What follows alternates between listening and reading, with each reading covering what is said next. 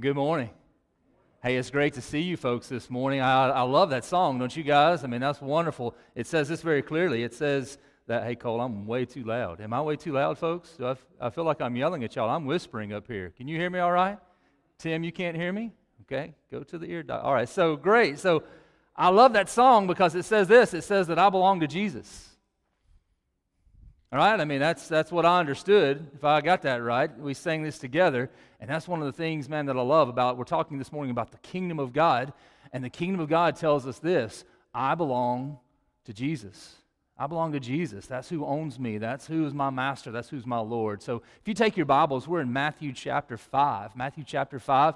Go ahead and be turning there. We're going to start in about verse 13 in just a few minutes. I want to say welcome to the visitors. I think it's strange, and this is just what pops into my brain. I'm sorry, it's what pops into my brain, that we invite people to church, and one of the first things we do is ask them to tear something out of something we gave them. I think that's really cool, but it's important for us here. You have there that bulletin. It looks just like this, all right? You've got that bulletin, and it is perforated on the edge for a reason. We would love to get to know you. We see that you're visiting with us today, and we'd like to get to know you a little bit. If you'd be interested in us getting to know you, do take a moment before you leave and just rip that bad boy, all right? All right, it's holy, all right? That's what we're supposed to be doing here in church. Just rip that thing off, all right?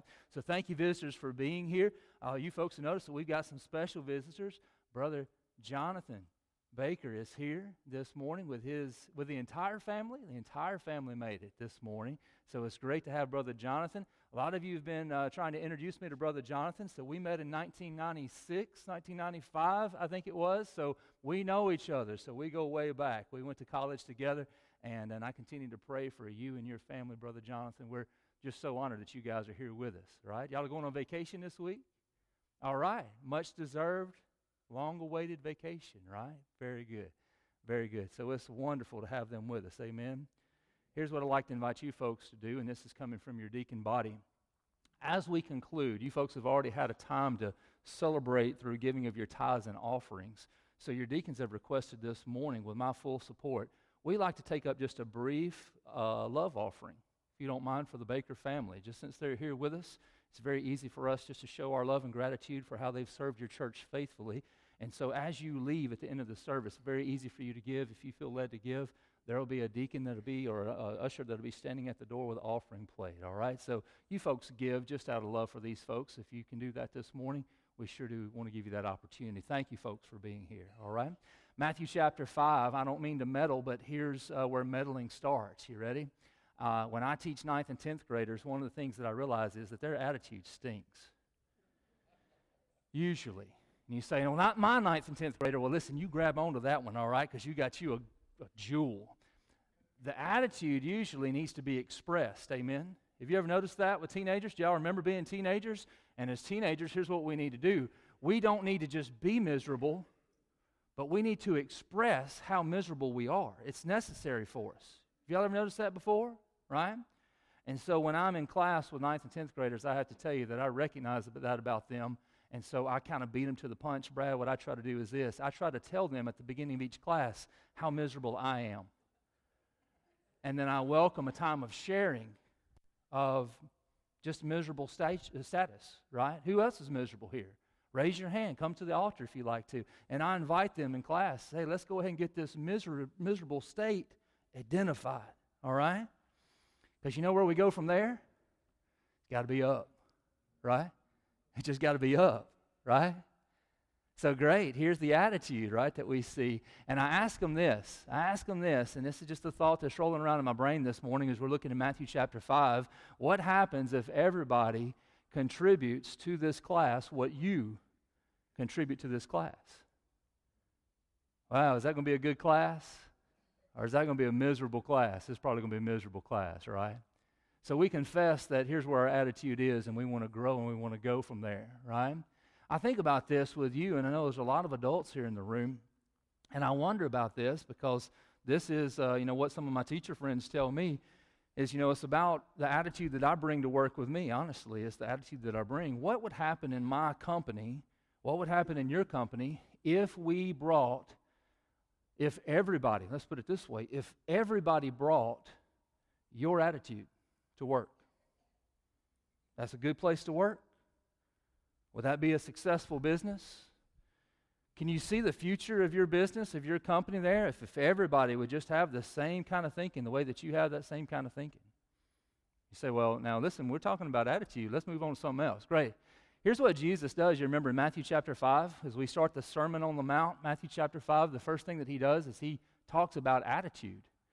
And the thing that he doesn't directly say, but he definitely implies is this, is that with the Beatitudes, he's telling those who are sitting closest to him, which remember we said those are the disciples that gather around him as he sits in the position of a teacher. He sits on the side of the mountain. The disciples are that immediate audience that you showed us 2 weeks ago, right? That the disciples are right there closest to him.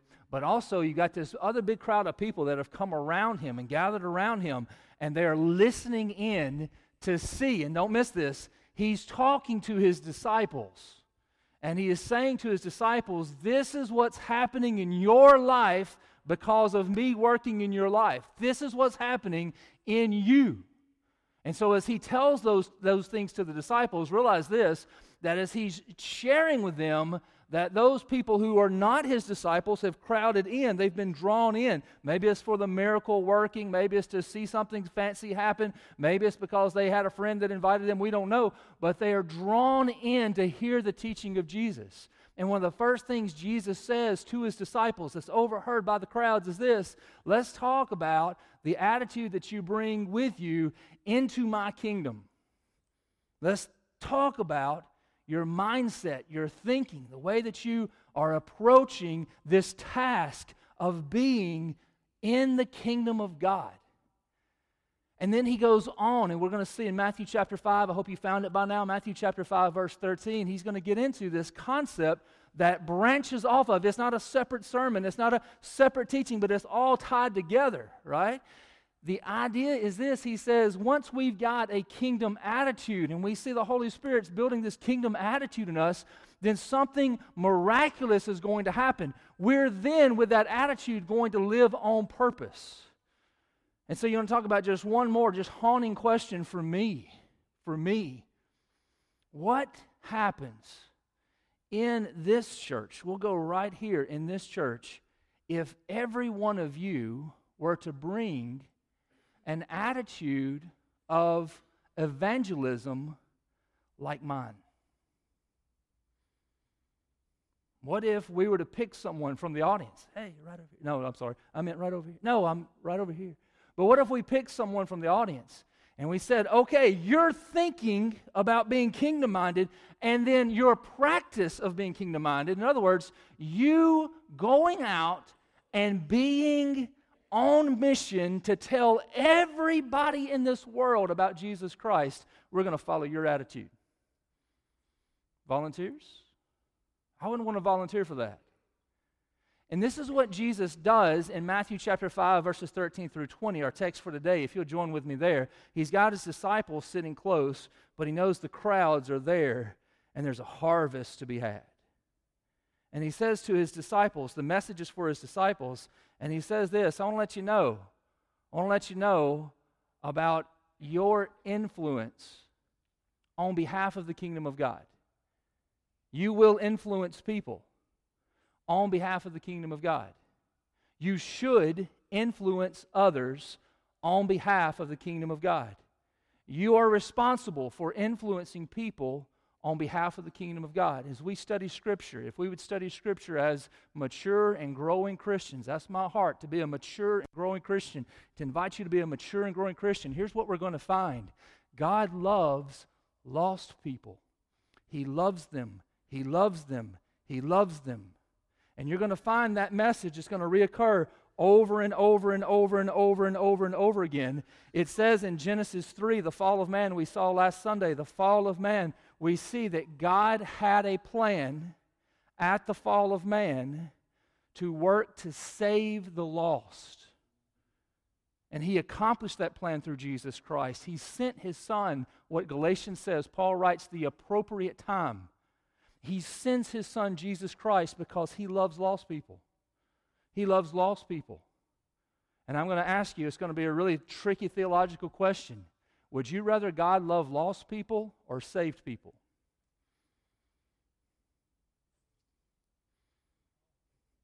I would rather him start with lost people because that's where I was.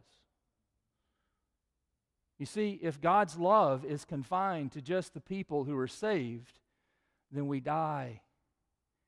If we don't have the mindset that God has, that he loves lost people and he's pursuing lost people, then there's no future for us. This is critical text for us. Matthew chapter 5, begin in verse 13. We'll read all the way to verse 20, and then we'll come back and exegete this passage, if you will, with me. Matthew 5, verse 13, Jesus says to these disciples, and it's overheard by these Pharisees and also by the crowd that's nearby, Jesus says, "You are the salt of the earth. But if salt has lost its taste, how shall its saltiness be restored? It's no longer good for anything." Now listen, I want us to hear Scripture this morning. Would y'all say that phrase with me? Good for anything? Good for anything. It says it's no longer good for anything except to be thrown out and trampled under people's feet. That's got to mean something since Jesus said it, right? Verse 14, "You are the light of the world. A city that's set on a hill cannot be hidden." Cannot be hidden. "Nor do people light a lamp and put it under a basket, but on a stand. And it gives light to all in the house. In the same way, let your light," who's he talking to? He's talking to the disciples. "Let your light shine before others, so they may see your good works.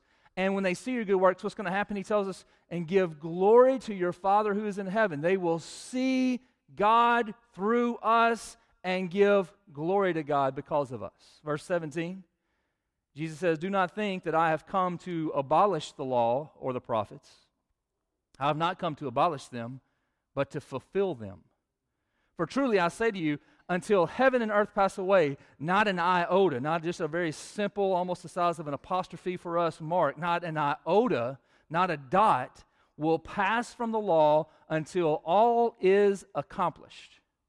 Therefore, whoever relaxes one of the least of these commandments and teaches others to do the same will be called least in the kingdom of heaven. But whoever does them and teaches them will be called great. Will be called great in the kingdom of heaven. For I tell you, unless your righteousness exceeds that of the scribes and the Pharisees, you will never enter into the kingdom of heaven. We're going to talk about verse 20 as a transition today. Look at this with me if you don't mind. There's on the back of your program here, on the back of your bulletin, you'll see that by Lifeway's intentional design, this is completely blank, all right? I invite you, if you will, if you're a note taker, all right, if it just helps keep you awake, all right, if you like to color and draw, it's a great place to color and draw too, all right? But if you're a note taker, if you would take your note, turn it sideways. We've prepared this intentionally for you. It's not invisible ink, but you're going to put the ink on it. You ready? All right? So here's what I'd like to show you. If you would just want to record a couple of thoughts, I realize that I'm probably not going to bring anything new to this passage of Scripture. Looking at the audience that we have this morning, we're blessed that we have this concept. We have a lot of folks here today that have heard this passage before. So let me walk you through it just quickly, if you don't mind. We see here that there's three words. We're introducing this idea of our purpose to be on mission.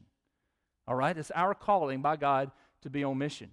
Many of you work in environments and perhaps live in environments where the people that you work with, that you live around, they do not know Jesus. They're not interested in church in any kind of way, and they just really, if we could be frank, they really don't care what we're doing here today.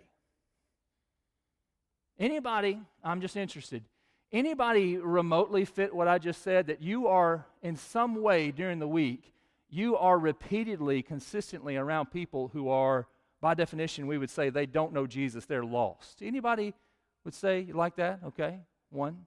Got one person that can raise their hand. All right, two, three. All right, very good. All right, so it's there for us. We encounter lost people. We're surrounded by lost people. And folks, let me share my heart with you here. There's a lot of mentality, a lot of thinking about what we're supposed to do as Christians, okay? One of those main things that I look at a lot and I'm concerned with for the future of Southern Baptist churches is this. There's the bomb shelter Christianity, right? And we have this concept that's kind of prevalent in our culture that says as Christians, we need to dig in deep, be surrounded by safety, and try to avoid those out there who are lost and will perish without Christ. That way we're saved, we know we're saved, we're good and saved, and that way we can just make sure the people closest to us that are our friends, the ones that we really love, they're close to us and they're saved, but everybody else can perish because they're our enemy. You're not going to find a lot of support for that kind of thinking in Scripture. In Matthew 5, what we see here is that Jesus comes intentionally into the world. He's going to repeatedly say that he is an influencer in the world. So let me see if we can look at Scripture together and kind of identify what needs to happen. There's 3 words I want you to write across the top of your page here, and that's this. The first word is identity. The first word is identity. You will never, ever, ever, ever be comfortable around lost people if you don't know who you are as a saved person. That's really the holdup that we get into a lot of times, is we don't understand our identity in Jesus Christ. We don't understand who we are, and we are afraid that we'll get around someone who is lost and they will, in essence, take away our beliefs or morph and change our beliefs. Can I share with you that one of the most powerful things, and I teach at a private Christian school, so I know this is a bit hypocritical for me to say this, but I do believe in this. One of the most powerful things, if you go to a public school, you are one of the most powerful tools for God. You start with this idea, though, who are you in Christ? What's your identity? This is what Jesus talks about. You need to know who you are before you start trying to convince someone who might be stronger in their convictions than you are in yours. Who are you? I want to talk with you about that. Also, it talks about this influence. That's our responsibility. That's our responsibility. And let me say to you that if you in any way have affiliated yourself with Christ, which today you have, then people are watching you. They're watching us. They say, well, do you go to church anywhere? Do you do anything? Do you go to Vacation Bible School this week? Do you attend church regularly? Do you attend church sporadically? Any kind of way that we are affiliated with this church, it labels us. People see that, and they begin to look at you for something specific kind of influence. Let me talk with you about what that means. And then always here, there's this negative element that we can't get away from in Scripture. Scripture is positive when it's negative because it reveals in us where we're inefficient, where we're flawed. And so Jesus addresses that. So let me walk you through, if you don't mind. There's 3 things I want you to see. These 3 identity words, if you don't mind. Jesus says 3 things. He says, number 1, you are salt. Number 2, you are light. And number 3, you have some relationship with keeping the commandments. All right? That's the outline of our text right there. It's very simple. And let me point this out just so you would join with me in understanding the Scripture. He does not say you will be. He does not say you can be. He does not even say that you should be. But as you study this passage of Scripture, Jesus is going to say this very clearly. If you have a relationship with Jesus, you are salt. So I don't feel like salt a bunch of times, Brother Casey. That's fine, but you are salt. You are light. And you are a commandment keeper. You might be a really bad one, can I be honest? Some days you might really struggle with those things, but this is who we are identified by Jesus to be as being members of His kingdom, all right? So let's kind of break this down, and again, this is no new information. You guys are pulling this up, you're jotting this down. What it means here is this, is our influence as people who are salt, all right? I'm salt, and you know how salt works. Salt does 2 things, especially in this first century when Jesus was when Jesus was saying this, and this was recorded later by Matthew. What we're going to find is that Jesus is saying, hey, you are one who preserves the world, all right? Now hear me very clearly. They would use salt before there was refrigeration. And when they would sprinkle a food, cover a food in salt, the way that salt works is that it's going to preserve that food. It's going to keep it from decaying and corroding. Our calling as salt in the world, Christian, is this. I'm salt, which means I should not be contributing to the decay of those around me. I should be contributing to the preservation, I can't even say it, the preservation of those around me. So I need to look at those people around me and I see, okay, maybe I have some people around me who don't know Christ. And can I say to you, you were placed there. God puts you there. God puts us there. And the one thing we're supposed to do as salt to these people is we're supposed to show them, hey, the world is passing away, is what 1 John says, but I want to show you that I don't have to pass away with this world. There's another alternative I can preserve, and you can preserve your moral life.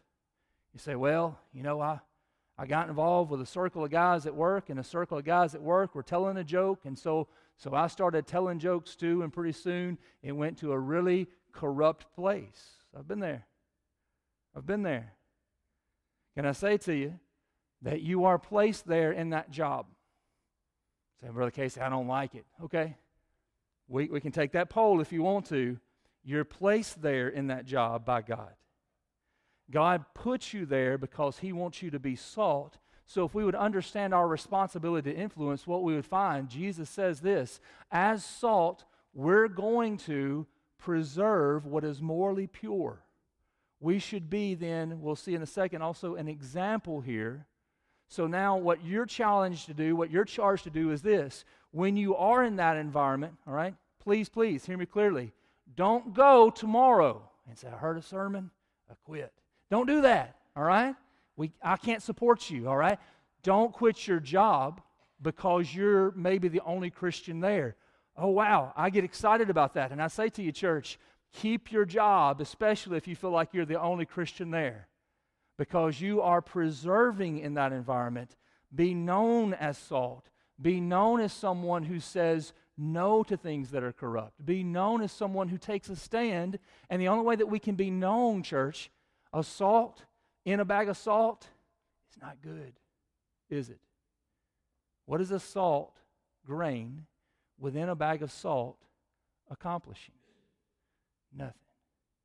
You and I were meant to go out and be sprinkled. Also, it says this, and I love this, and a lot of people, I understand you might disagree with my interpretation of this. Salt brings flavor. And perhaps today you come and you are one of the most boring people on the face of God's earth. Please do not look at the people sitting next to you. But maybe you're a really boring person. Can I invite you to this challenge from Scripture? We need to, hear me clearly, I believe I have a calling to understand the culture that I live in. I believe I have a calling to understand the culture that I live in. I do enjoy that. I'm not going to lie to you. I enjoy that to a certain extent. But I also am responsible to use that for a specific purpose. So I am one, and a lot of people get disappointed. I'm not a big fan of baseball, but I can talk baseball all day with you. All right? I'm in no way a mechanic, but I can talk about what machines should do. Right? Here's why. If you cannot converse with the people that you are around the most, you're not influencing them the way salt should influence them. Okay? So if you have perhaps the reputation, well, and listen, I want you to be excited about your church. Hear me. All right? I want you to be excited about your church. You should be excited about Vacation Bible School. You should be excited about the kind of the crowd that we had here, especially this week. Thursday night was a great crowd. Be excited about that. But if all you talk about is what's going on at the church, and you're talking about that with people who aren't interested in what's going on at the church, guess what? They will avoid you. Jesus, if you will, draws a crowd in a gospel way. He doesn't draw a crowd by tickling their ears, but he does draw a crowd. He's able to relate to them. He's adding flavor to their lives because what's he doing? He's saying, you folks use salt, right? He found them right there at that point and said, hey, I can connect with you at this point. It's not morally corrupt. You say, well, I think I need to start searching for some bad stuff on the internet so I can talk to my friends at work. No, you are to positively preserve that environment and also have some flavor. Be able to be a person that can engage in conversation. I have a friend of mine, he's not far from here, he's pastoring a church, and he went over to Southern Baptist Convention this week. I saw him post. He posted that he was using God's gift, Uber. Uber? Is there Uber here in Ecru, Brother Porkchop? Uber in Ecru? Me and you, brother, we'll talk this week. We'll get a business started. Uber, Here's the idea. So he lands in Dallas, and he needs a ride, so he uses his Uber app. All right, those of you who don't know what an app is, you see Cole at the end of the service, he'll tell you, all right? But here's the concept, all right? So as he gets in this vehicle, this is an average, ordinary person who owns a vehicle and is signed up with the Uber service. He gets into the Uber vehicle, and they're going to ride together. And he's salt. He's salt in that Uber ride. And he begins to talk with them about their interests, about their life there in Dallas, and he bridges the gap there to the gospel. Be salt. Here's what the scripture says, if you'll see with me. Jesus says this.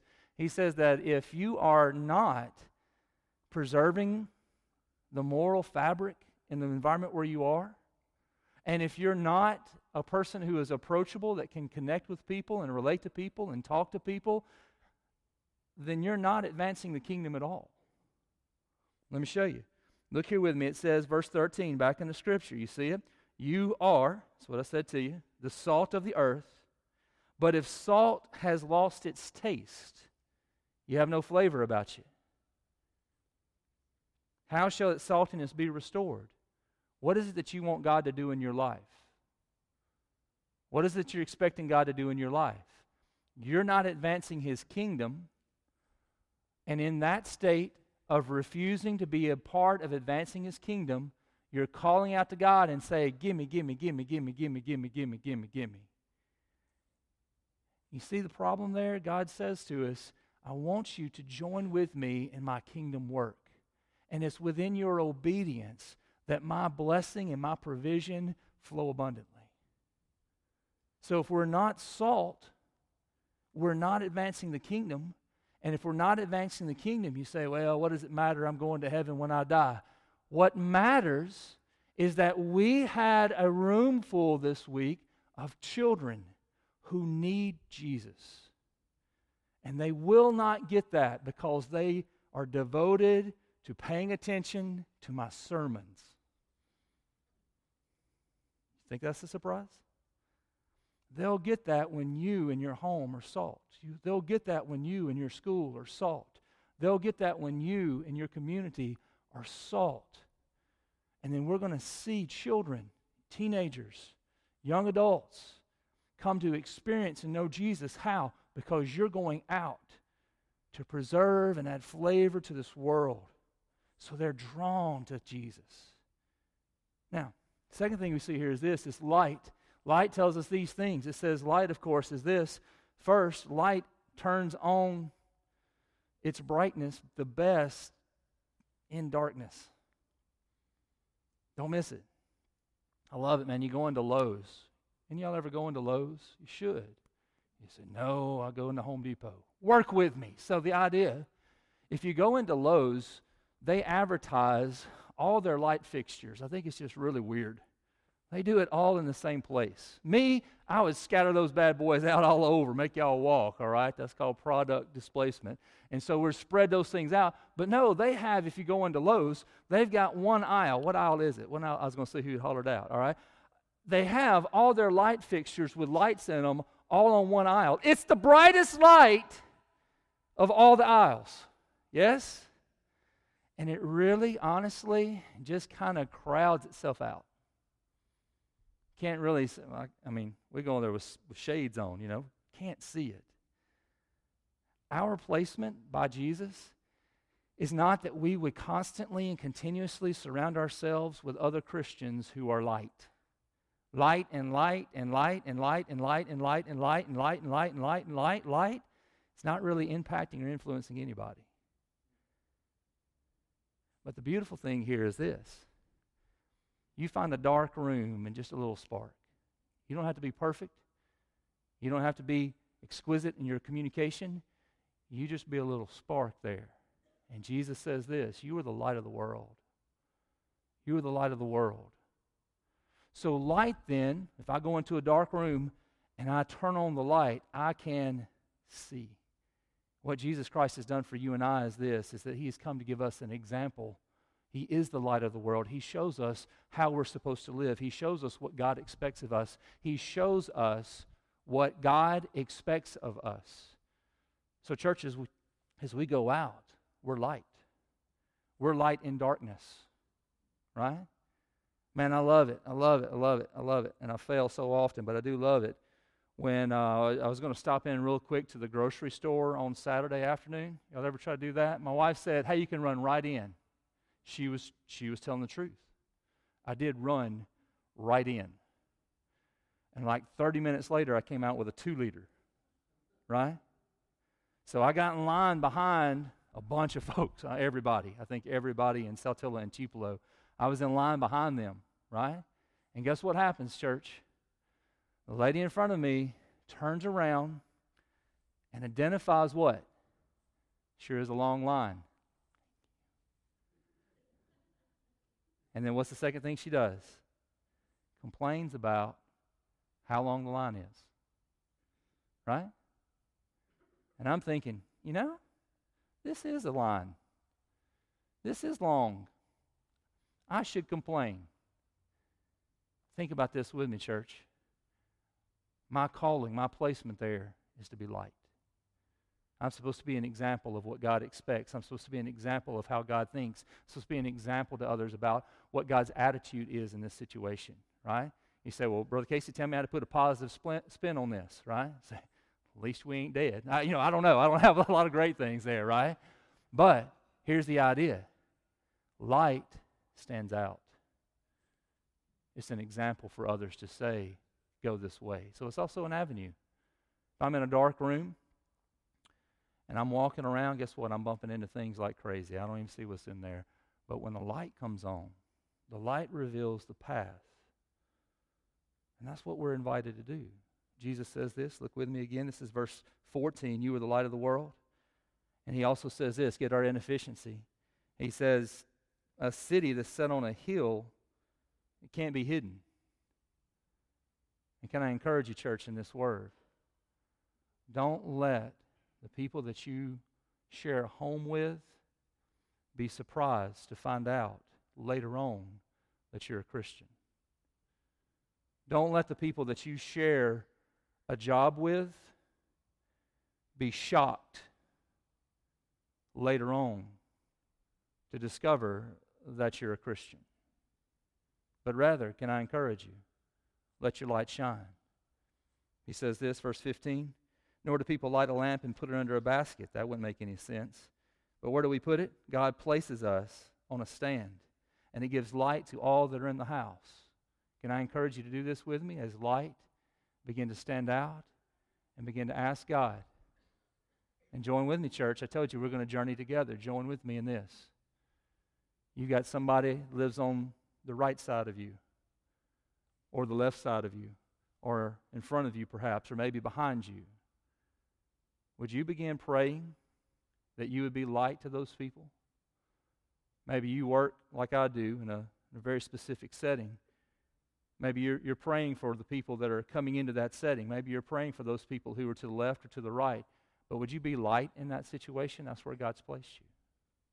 That's where He's placed you. He placed you there for a purpose. You see, God never is going to place light within light because light doesn't need light. Light already has light. God places us as light bearers in the darkness. So we'll shine for Him. Show people the way. Then last we see this. This is commandment keeper. So Jesus gets into this and He tells us about what He specifically has done. A lot of people separate this passage, but let's look at it again. Join with me, verse 17. Do not think that I've come to abolish the law or the prophets. Woo! We don't have to abide by that Old Testament stuff anymore. Hallelujah, right? That's how a lot of people would hear that, right? He says, I've not come to abolish them, but to fulfill them. So what Jesus says here is this: I'm going to show you how God's work is perfectly accomplished in a person's life. I want to show you that. So can I encourage you, church? There's 3 things I put up here that I understand. We have the Word of God. If you don't have a Word of God, I'm going to put this out here. I've not even talked with our deacons or our staff about this, but let me say this to you. If you don't have access to a copy of God's Word, you come down at the end of the service, we will buy you one, get you one, put one in your hands. Because very simple as this, now you got God's Word. So as you have God's Word, I want to invite you to do these things. One, I want you to trust it. I want you to trust it. In order to trust it, here's what we've got to do, church. We've got to begin to read it. We've got to begin to question it respectfully. We've got to begin to put it into practice. So we're going to trust it, and then we're going to try to live it. You say, well, I don't do very well at living God's Word. Great. That line is a long line. None of us do very good at it, right? But we do have the Holy Spirit that helps us. So now we've got His Word, but now also we've got His Holy Spirit that's helping us to live it out. So together, as we learn how to do this, we are living according to His Word. I invite you, and I hope that this is our future. I'm praying that this would be God's future for you and I together, is that every person in this room has a relationship with a small group of Christian adults who are committed to studying God's Word faithfully. I want every one of us to be in an environment like that, where we are on a regular basis, whether it be Sunday morning, Sunday night, whatever it might be, whenever it might be. I don't know. I'm not limiting myself to that. I'm saying the important relationship in your life and in my life, I need other Christians who are trusting God's Word, studying God's Word, and therefore trying to live God's Word that I have a relationship with. We'll talk about that next week. You come on back. So as we are trusting it, living it, then here's where everybody gets hung up. They say, well, I'm not really a teacher. Great. You are an example. You are an avenue. You are a preserver. You are one who has flavor. So you are teaching someone. Dads, let me say another word to you. You say, well, you said enough last week, Brother Casey. Let me say another word to you here.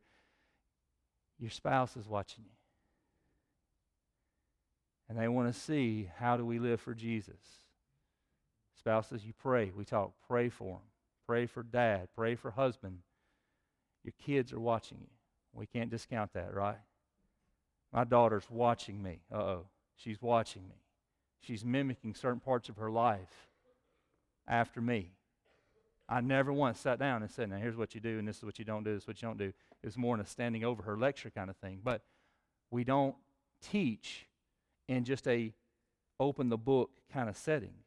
We teach with our lives. So you are teaching. Now get it. Can't understand the next part of the passage if you don't understand this. You and I are teaching the world how to respond to the Bible. Every one of us. As you go out, you and I, every one of us, are teaching the world how to respond to the Bible. Here's what Jesus says. Don't miss this. Jesus says this. Look with me at verse 18.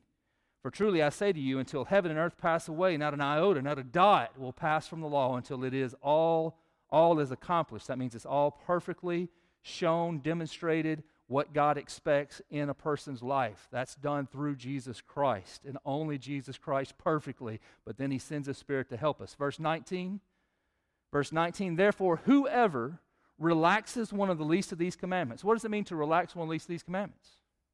Y'all know how to relax. How do we relax? Everything else can wait. It's not really a big deal. It's too hard. I don't even want to try. And that right there, folks, is how that's the attitude we often come to God's Word with. Oh, well, that's really for somebody else. I don't really understand it. I'm not even going to pursue it. And it says here that when we relax on God's Word, His instructions, then it has an effect. Watch what it is. Check this out. He says, whoever relaxes one, verse 19, of the least of these commandments and teaches others to do the same. How do you teach others to do the same? We say, wow, let me talk to you about anything else besides God's Word in my life. Let me talk to you about anything else. Let's talk. And so we said, well, no, it's confusing now. Are we supposed to relate to people? Yes. We find common ground with them, but as we find common ground with them, what is it that we use as a primary tool to influence them? We use the Word of God revealed, manifested, come to life in us. So we never start a conversation. Never start a conversation with somebody because we want to talk. And I want you to hear this from the bottom of my heart. We never start a conversation because our end goal is to talk about sports. No. I'm not trying to influence someone. Hear me. I'm not trying to influence someone to root for one team over the other. I'm trying to influence people to ultimately know the Word of God for their lives and apply it to their lives and be transformed to the image of Jesus Christ. That's the difference. So what we hope to do, and we'll see next week in relationship, that we talk with people, we connect with people, but as we connect with people, church, we have to be prepared to explain to people what the Word of God says. We have to be prepared to show people who are in a marriage right now where the marriage is crumbling. We have to be able to give them more. Well, I think that, would you please join with me? I've got to check my opinion and my advice against the holy, inerrant Word from God. Because listen, I don't want to ruin someone's marriage. I want God to have His way in your marriage. What should I do with this rebellious kid that he won't do what I tell him, Brother Casey? Well, here's what my dad used to. Whoa, wait.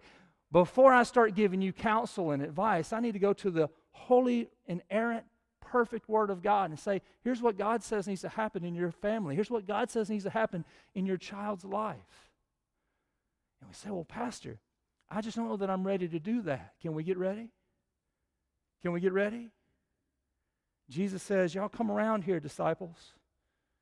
We're naturally going to draw a crowd. People are going to come around and start gathering around to watch us. And so I'm going to tell you, you're salt, you're light, and you got the Word of God with the Holy Spirit of God, illuminating the Word of God in your life. Go and be an example, an avenue, a person of influence, so that the kingdom of God will advance. Would you join with me in that? Let's pray together. Father in heaven, as we come to you today, Lord, I've heard repeatedly that I'm salt and that I'm light and I'm supposed to do what the Bible says. God, help us. Lord, help us. Our cry today is a cry of first confession and repentance. God, we don't always do this well. Sometimes, honestly, God, my end result is just to survive the conversation. Sometimes my end result is just to get people to be settled with superficial things. So God, forgive us. We have forsaken our responsibility because we don't know our identity. We don't know who we are in you. You tell us that we are these things. We are salt. We are light. We are commandment keepers.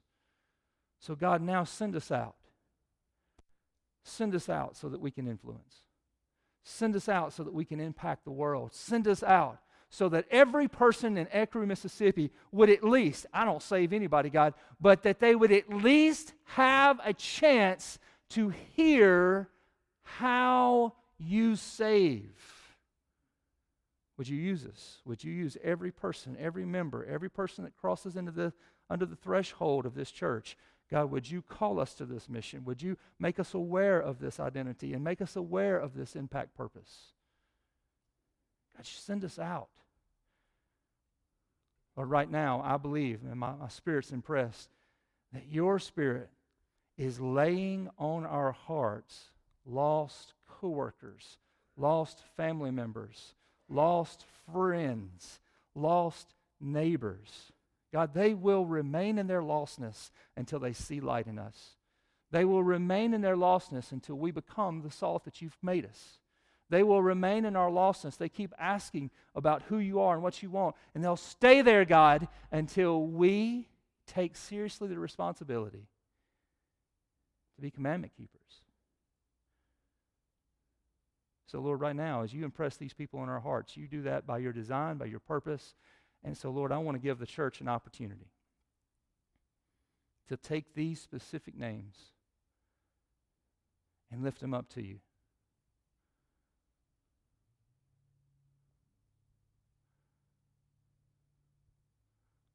Lord, as we pray together, our spirits are crying out, calling out names.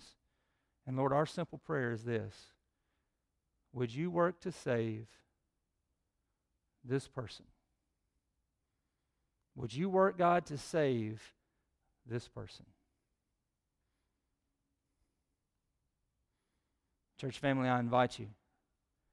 If you have a person that God's impressed upon your heart and you're praying that prayer for them right now, Would you slip your hand up just so I can join you in praying? Just slip your hand up. I've got a lost person in my life. I know God wants them to be saved. Thank you. Thank you. Thank you. Hands everywhere. Thank you. Thank you.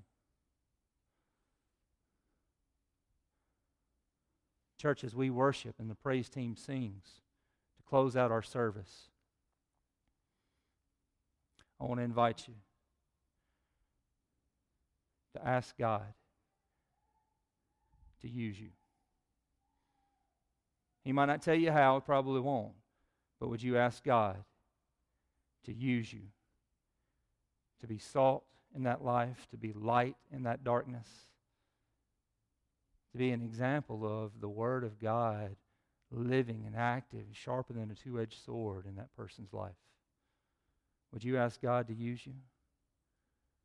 I'll be here at the front as they begin to sing. If I can help you, you come. I love to pray with you. I love to counsel you if there's any counsel I could possibly give. But I just want to join with you. Let's go out. Let's go after those people who are looking for Jesus.